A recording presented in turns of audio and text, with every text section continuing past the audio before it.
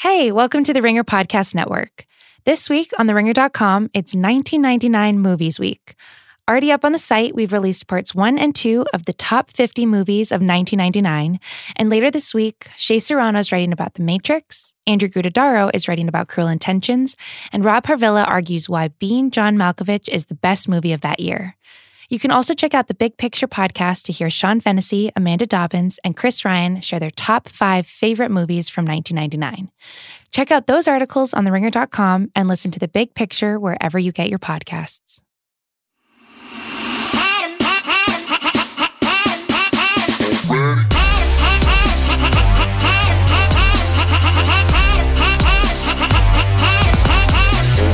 I'm Justin Charity. I'm Kate Nibbs. Welcome to Damage Control on the Channel 33 Network, a podcast where we unpack what upsets, excites, and divides us. This week, Purdue Pharmaceuticals reached a $270 million settlement with the state of Oklahoma, which means there won't be a trial for the maker of OxyContin in that state. We're going to talk about what this means for the overdose crisis at large. But first, we're going to discuss the arrest of Michael Avenatti, the high-powered attorney and anti-Trump resistance figurehead who apparently tried to extort $20 million from Nike before he got swept up, along with Mark Garagos, of all people, in a federal sting operations. 3 words, Kate. This fucking guy. Who among us hasn't tried to extort Nike, really? Oh, my God.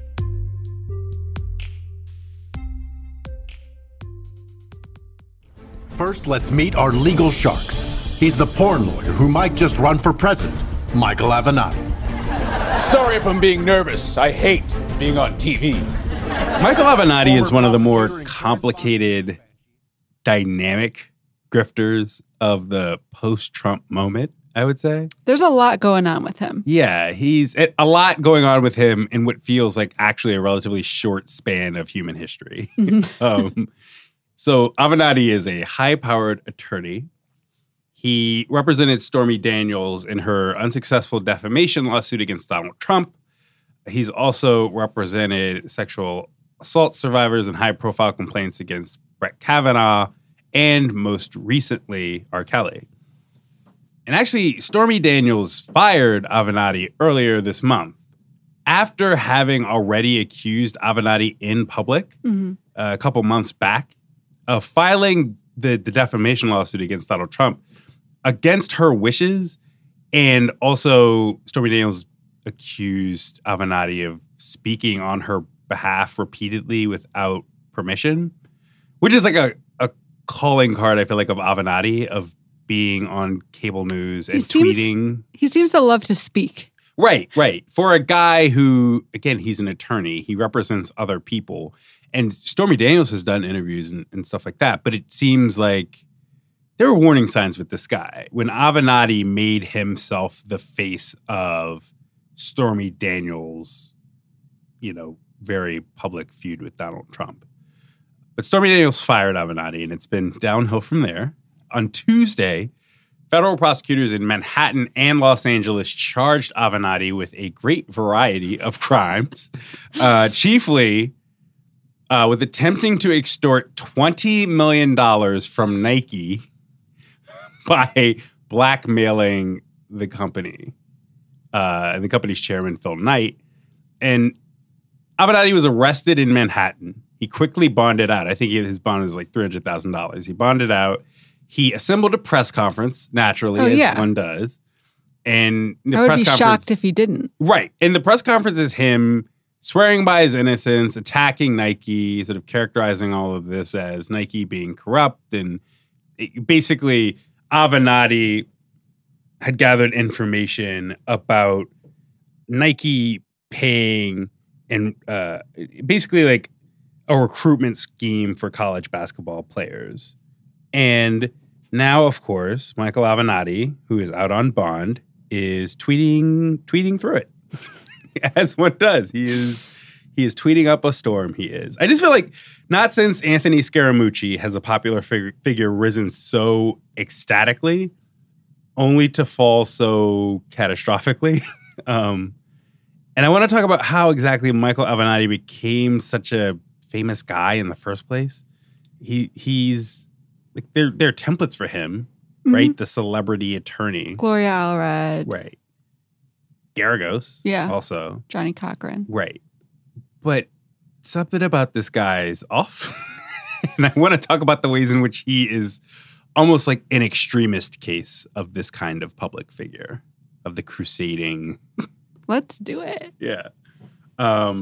So when did you first hear about Avenatti? Because I first found out about him through the Stormy Daniels thing. Right. It's so weird to talk about this way because Stormy Daniels is talking about the president paying her off, intimidating her. And yet I can't help but characterize Stormy Daniels' case against Donald Trump as a breakout moment for Michael Avenatti, like in that sort of Hollywood entertainment sense. And I feel like that's when most people first heard of Michael Avenatti, right? Is him taking on Stormy Daniels' case and very quickly becoming this media attack dog figure. And he seemed very vital, I think, in that moment because, taking on Donald Trump is interesting in the press because Trump is so good at the press. He's so good and he's so eager to troll people in the press and just like talk shit.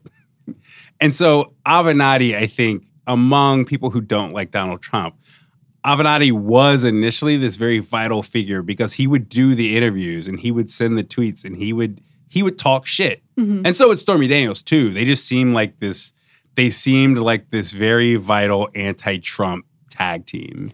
I thought he always seemed like a clown, but that didn't necessarily bother me because I was like, fight fire with fire, like fight a fucking buffoon with a bald buffoon with another bald buffoon. A bald fit buffoon.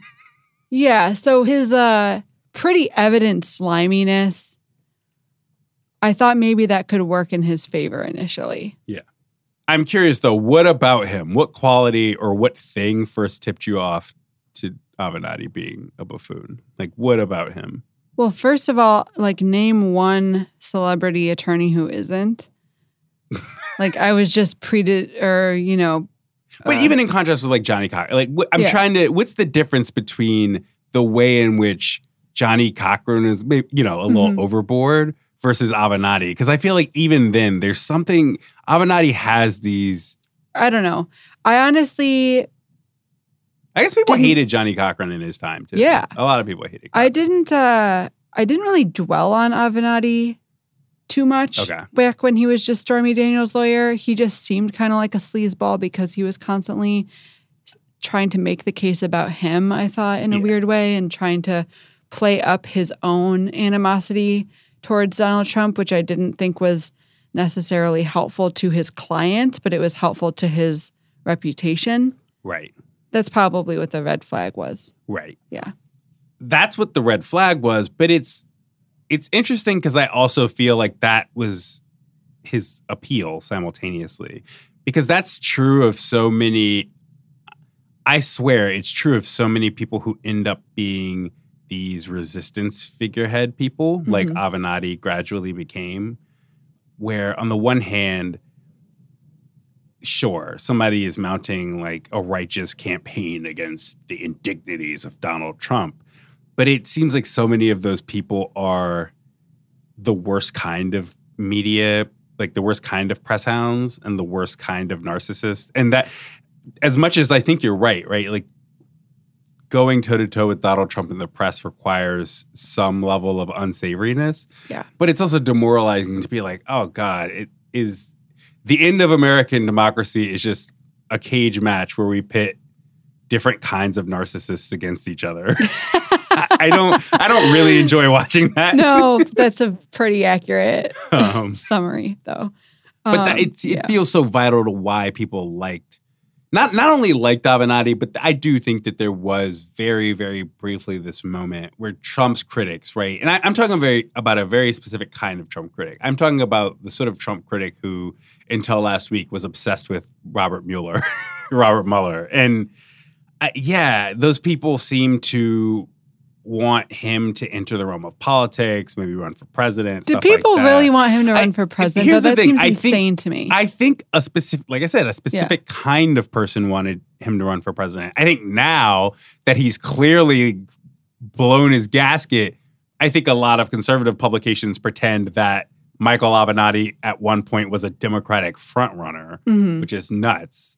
There's that like was 20. never true. There's There's 20 frontrunners. there's 20 frontrunners right now. Mike Gravel had a better shot at being president than Avenatti ever did. Oh, for I think. sure. But yeah, there was a brief period in which Michael Avenatti being this Aggie, extremely online dumbass was good, actually.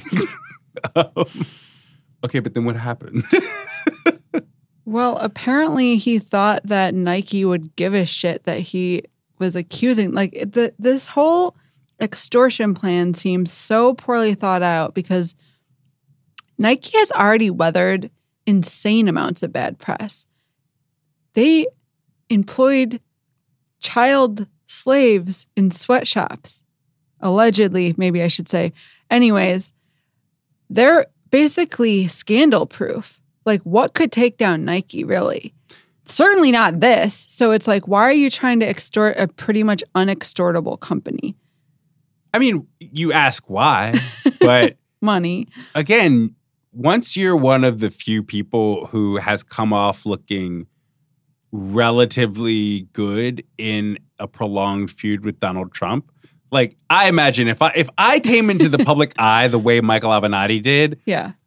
I too would be way too high off of my own supply and be like, I single-handedly can take down Nike and or like get $20 million for myself personally in the process. Why not start more reasonable? Why not try to extort Under Armour? Yeah, ooh, right. You Puma. work your way. It's like, right. Don't go straight for Nike. Boxing. You work your way up through amateur. You fight in the Olympics. Yeah. Then you know what I mean. That you're right. I think that might have worked better for him. Way better. way better for him. I also before this, right? It's easy to look at Avenatti being literally arrested and probably going to jail now and being like, well, this is Avenatti's downfall. But Avenatti's interesting because he debuts as this resistance, spectacular attorney person. Mm-hmm. And I think he gets complicated really quickly. During the Christine Blasey Ford saga, during Brett Kavanaugh's confirmation hearings, Michael Avenatti emerged, I would say, in a ultimately quite unwelcome fashion. It's funny because I think he first revealed this on Twitter, which is a theme with this guy, that he too was representing a woman accusing Brett Kavanaugh of sexual assault. Mm-hmm. And I think a lot of people wanted to have a serious conversation about the woman he was representing. But that was when I think Avenatti, like he did in the Stormy Daniels case, but in a way that just rubbed a lot more people the wrong way, immediately made himself the face of his own client. Mm-hmm. And again, in a case about sexual assault, and also in a case where I think people were really publicly struggling with the idea of Brett Kavanaugh's accusers getting to like tell their side of the story and be believed. Mm-hmm. And I think that's when I just remember specifically watching an interview with Lindsey Graham, because there was a period during the Kavanaugh confirmation hearings where the Republicans did seem a lot more ambivalent. They were like, I don't know, should we ditch this guy? Like, maybe we can just nominate someone else. And I remember later on watching, I think it was like a hallway interview in the Senate with Lindsey Graham. And he was like, yeah, I was conflicted. And then when Michael Avenatti showed up and started tweeting, I was like, wait a minute, fuck this. Like, fuck this guy. This is getting out of control. Oh my, I didn't know that. This is why it's hard. Like, Avenatti is since he's a clown, it's very tempting and easy to like laugh at him. And I have laughed at him and I've enjoyed it. He did a real disservice to people who deserve to be heard and given a fair shot at justice. And so that, I think that sort of complicates the situation because it really sucks that he was such poor representation for people who really needed it. And he ended up hurting these causes he purported to be championing. Yes. He also seems very instructive in the distinction between a person who's good at getting press and a person who is good at managing press. Because that guy could get headlines for days, for instance, by getting arrested.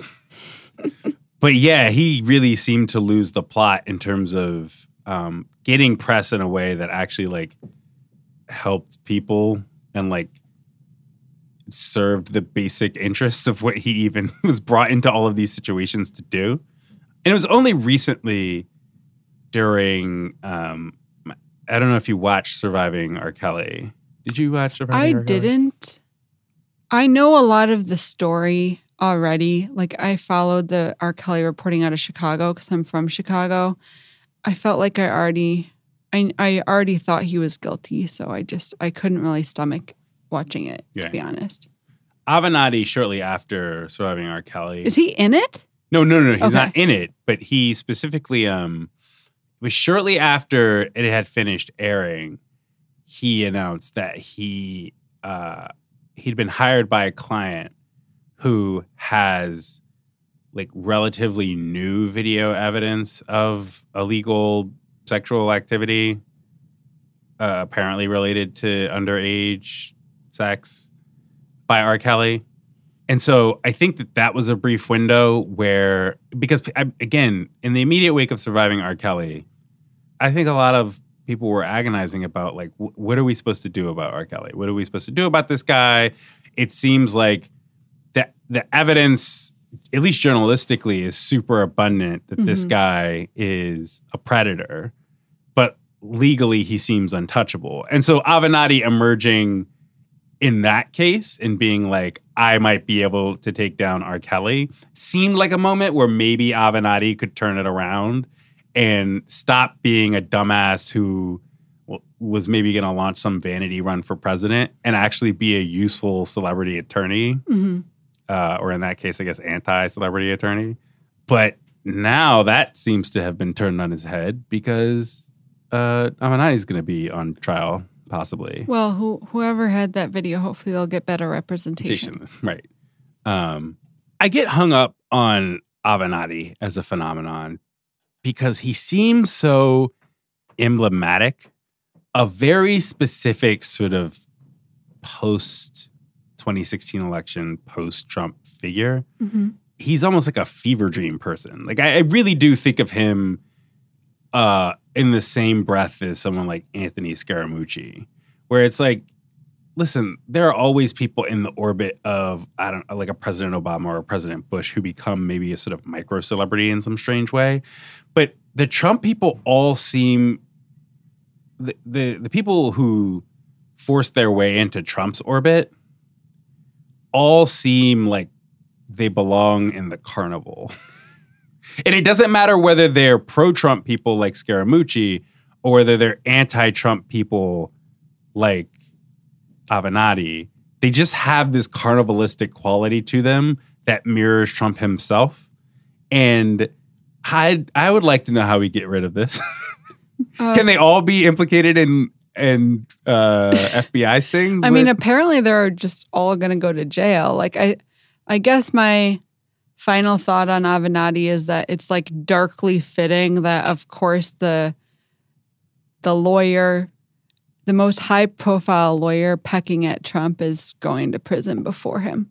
Yeah. Yes. Probably. This is true. It's like him and Michael Cohen are going to be. It's wild how quickly it all fell apart for him in terms of the Nike case, because I believe that the recordings of Avenatti, like all of the stuff that is key to why he was arrested, happened recently. So again, this doesn't feel like a thing where these prosecutors were building a case over a long period of time.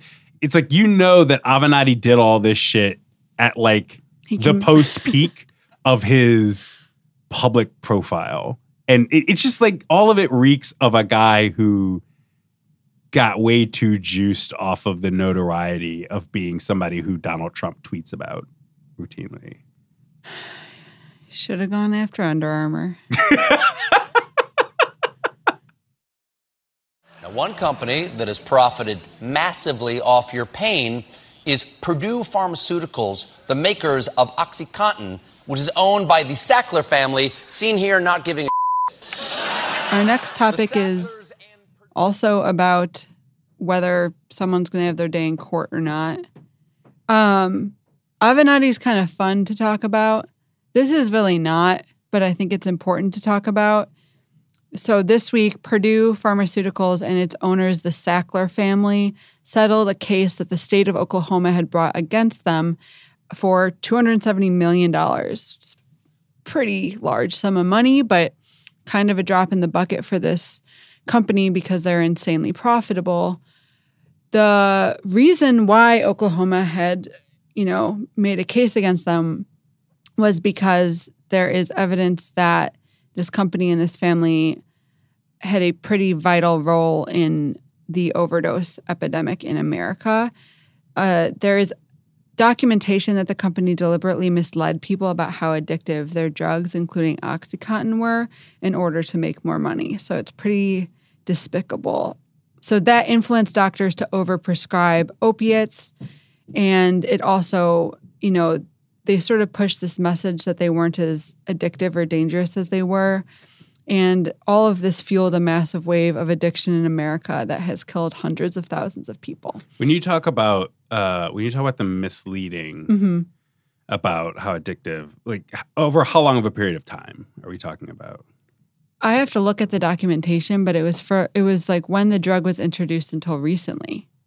They eventually made the medications tamper-proof in response to criticism that they were like too easy to be abused, but they pushed the line that it was pretty safe and, doctors should just be prescribing these medications. They took a letter to the editor from a medical journal and sort of used that, even though it was later debunked. They used that as evidence that they claimed that it wasn't addictive.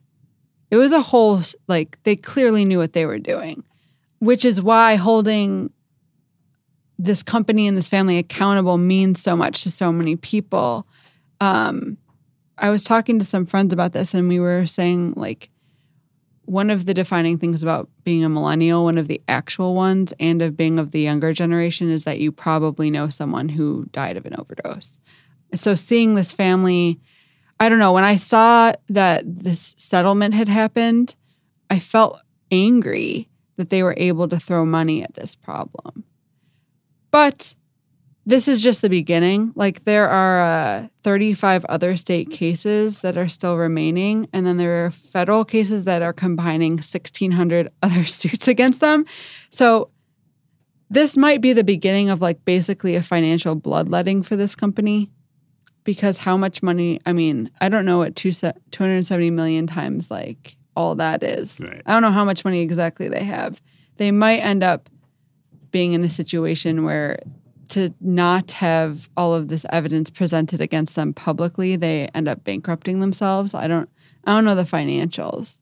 But I don't know. I still wish that it had gone to trial, even though this $270 million is being used to set up a center to study addiction. Right. There are going to be good things that come from this settlement, but I feel like they only settled because they knew they were going to lose. And so it's kind of frustrating to see them not be able to lose. It is weird to me hearing so frequently from politicians, for instance, about the opioid crisis, and it nonetheless feeling like a very low energy, diffused political priority. And I don't really understand why that is, because it's not like it's a public health and commercial crisis that there is some grand partisan disagreement over, right? Yeah. And so you would think that the channels of accountability in a case like this would be more clear than they seem. But maybe I'm just misreading politics as a phenomenon for addressing urgent problems in America. I don't know. I think the fact that there are now so many lawsuits against this company is definitely a really good sign that the legal system is trying to hold the people who are actually responsible accountable, instead of the war on drugs nonsense where they're focusing on low-level dealers who are addicts themselves. Like it is good, but it feels like too little too late in so many ways. Another thing that has happened recently with this is that the Sacklers are like huge donors to the arts. They're like really, really big philanthropic name. Basically, it's insane. Like if you go to the museums in New York, it's hard to find a museum that doesn't have a Sackler connection. The Guggenheim here and then the Tate Modern and a few other museums in England have like publicly cut ties and have said they won't accept new donations. That happened this week too. So that's... Have there been like big... Okay, but have there been... They're cutting ties. Mm-hmm. Has there been big like public action against those museums? Yeah. Okay. So recently there were a lot of demonstrations at the Guggenheim, I know. Like people went in the museum and then dropped like placards that were like, fuck this blood money. Like, right. So I think that's heartening because it's like a sign that public protests are having an effect and like spooking some of these institutions, but not totally. Like Columbia and a few other New York-based institutions have taken a ton of money from the Sacklers are like reviewing it. Yeah. So they're not ready. I have a feeling there'll be more protests. Yeah, I was going to say, I thought Columbia University was a hotbed of activism and we'll see. Rabble-rousing, according to one New York Times columnist, Barry Weiss. But what do I know? So the Guggenheim and the Metropolitan Museum, those are the ones that have had big protests. Okay. And they dropped slips of white paper from the gallery of the Guggenheim that said, quoting Richard Sackler, who used to run Purdue Pharma, talking about how like they would get so many prescriptions to OxyContin, it would bury the competition, which like takes on a very dark meaning. Right. So that also is a thing where I feel good about it, but also wish there was more happening. And it's also sort of amazing to me that it's just taken so long for institutions to realize that it's disgusting to take money from these people. Yeah. So I don't know. Do you think that they're empty gestures or do you think they're... Do you mean cutting ties? Yeah. I mean, the way you're describing the Sacklers' influence, it feels like they are a source of a lot of money. So I don't know. Yeah. I mean, given that it's just responsive to protest, it's easy to look at it and think, oh, well, this is just the natural public relations strategy, right? But also, I don't even know how much that matters, right? Like, I feel slightly better about going to museums and galleries in New York if they don't take white-collar drug money. Yeah. Right? You know what I mean? My answer is yes and no. It is largely symbolic, but it's also probably important and righteous. Same. Yeah. I agree. Also, I do think, I think that it is a PR strategy, but they also are going to take a big financial hit. Like they are passing up huge sums of money. So it's, they're having to walk the walk. So I guess it's not empty. I wish they had done it a long time ago, though. My hope is that at some point in one of these cases, Purdue will have to go to trial. Right. And I'm hoping that because I think that they're going to lose, but I don't know whether I'm being too optimistic. I mean, companies love settling. You know what I mean? I don't know. As somebody, I've worked in public relations. I've worked with like large companies. I've worked in like crisis communications. It feels companies like to settle things and have gag orders and non-disclosures and love pay a good large NDA. sums of money to avoid losing even larger sums of money. You know what I mean? Yeah. I don't know. It's I look at something like this the same way that I look at like the Boeing shit that's going on, where they have like failing planes falling out of the sky, right? Mm-hmm. It's like, how do you imagine that ending? That probably ends with settlement, yeah. Yeah, that ends with, maybe a couple of national governments being skittish about Boeing contracts for a few years, a bunch of settlements, and all of us flying Boeing to LA. with Boeing, too, it's like, how many airplane manufacturers are there even? Right. It's not like there's this great wealth to choose from. Right. Like if if Boeing loses a bunch of cases and then goes under. Yeah. It's right. That's like cratering the airplane manufacturing field or whatever. Right. So I think that's unlikely. why stuff like this feels a little cynical and overwhelming, right? It's because these companies, like all of these companies, Boeing, Sackler, like all Purdue, they're industries that clearly are built around the idea that you have these like big public risks, be it like prescribing medications or flying on an airplane, and managing even the most scandalous, like frightful revelations like this is just part of the business model. Yeah, I think I'll be able to tell whether or not they would lose if they were brought to trial based on, so like they settled out, but there are still other pharmaceutical companies who will be brought to trial in this Oklahoma case, including Johnson & Johnson apparently has a history of risking jury trials. So that we might be able to see what unfolds there, and that will give us a sign of like which way the wind is blowing for these other cases. We'll have to see. Yeah. The other reason why I have mixed emotions, like, I don't know, like a few years ago, I think I would have been overjoyed that the Sackler family was facing all of this legal action. And now I feel kind of mixed emotions about it because it just seems like what we really need to do. I mean, this is part of what needs to be done. But aside from punishing the actors, like that's not going to actually fix the crisis that's already in motion. Yeah. And I guess it just seems like a small part of what we really need to be doing, because what we really need to be doing is like changing drug policy going forward. And it will be easier to make those policies stick if like companies like Purdue Pharmaceuticals aren't pretending that dangerous addictive medications are something you should be casually popping when you have a cramp or something. But yeah, I don't know. I'm feeling like at this point, the punishment aspect just isn't as important as like radically changing the approach to people who are already addicted. Right, yeah. It's all part of the grotesque tapestry that is healthcare in the United States of America. I know. It's wild. And like,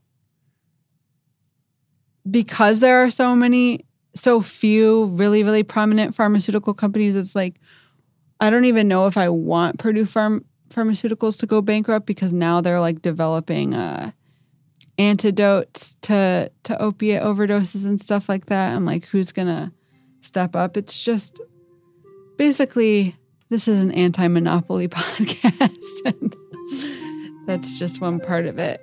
All right, I'm Justin Charity. I'm Kate Nibbs. Thanks for listening. You'll hear from us again in 2 weeks.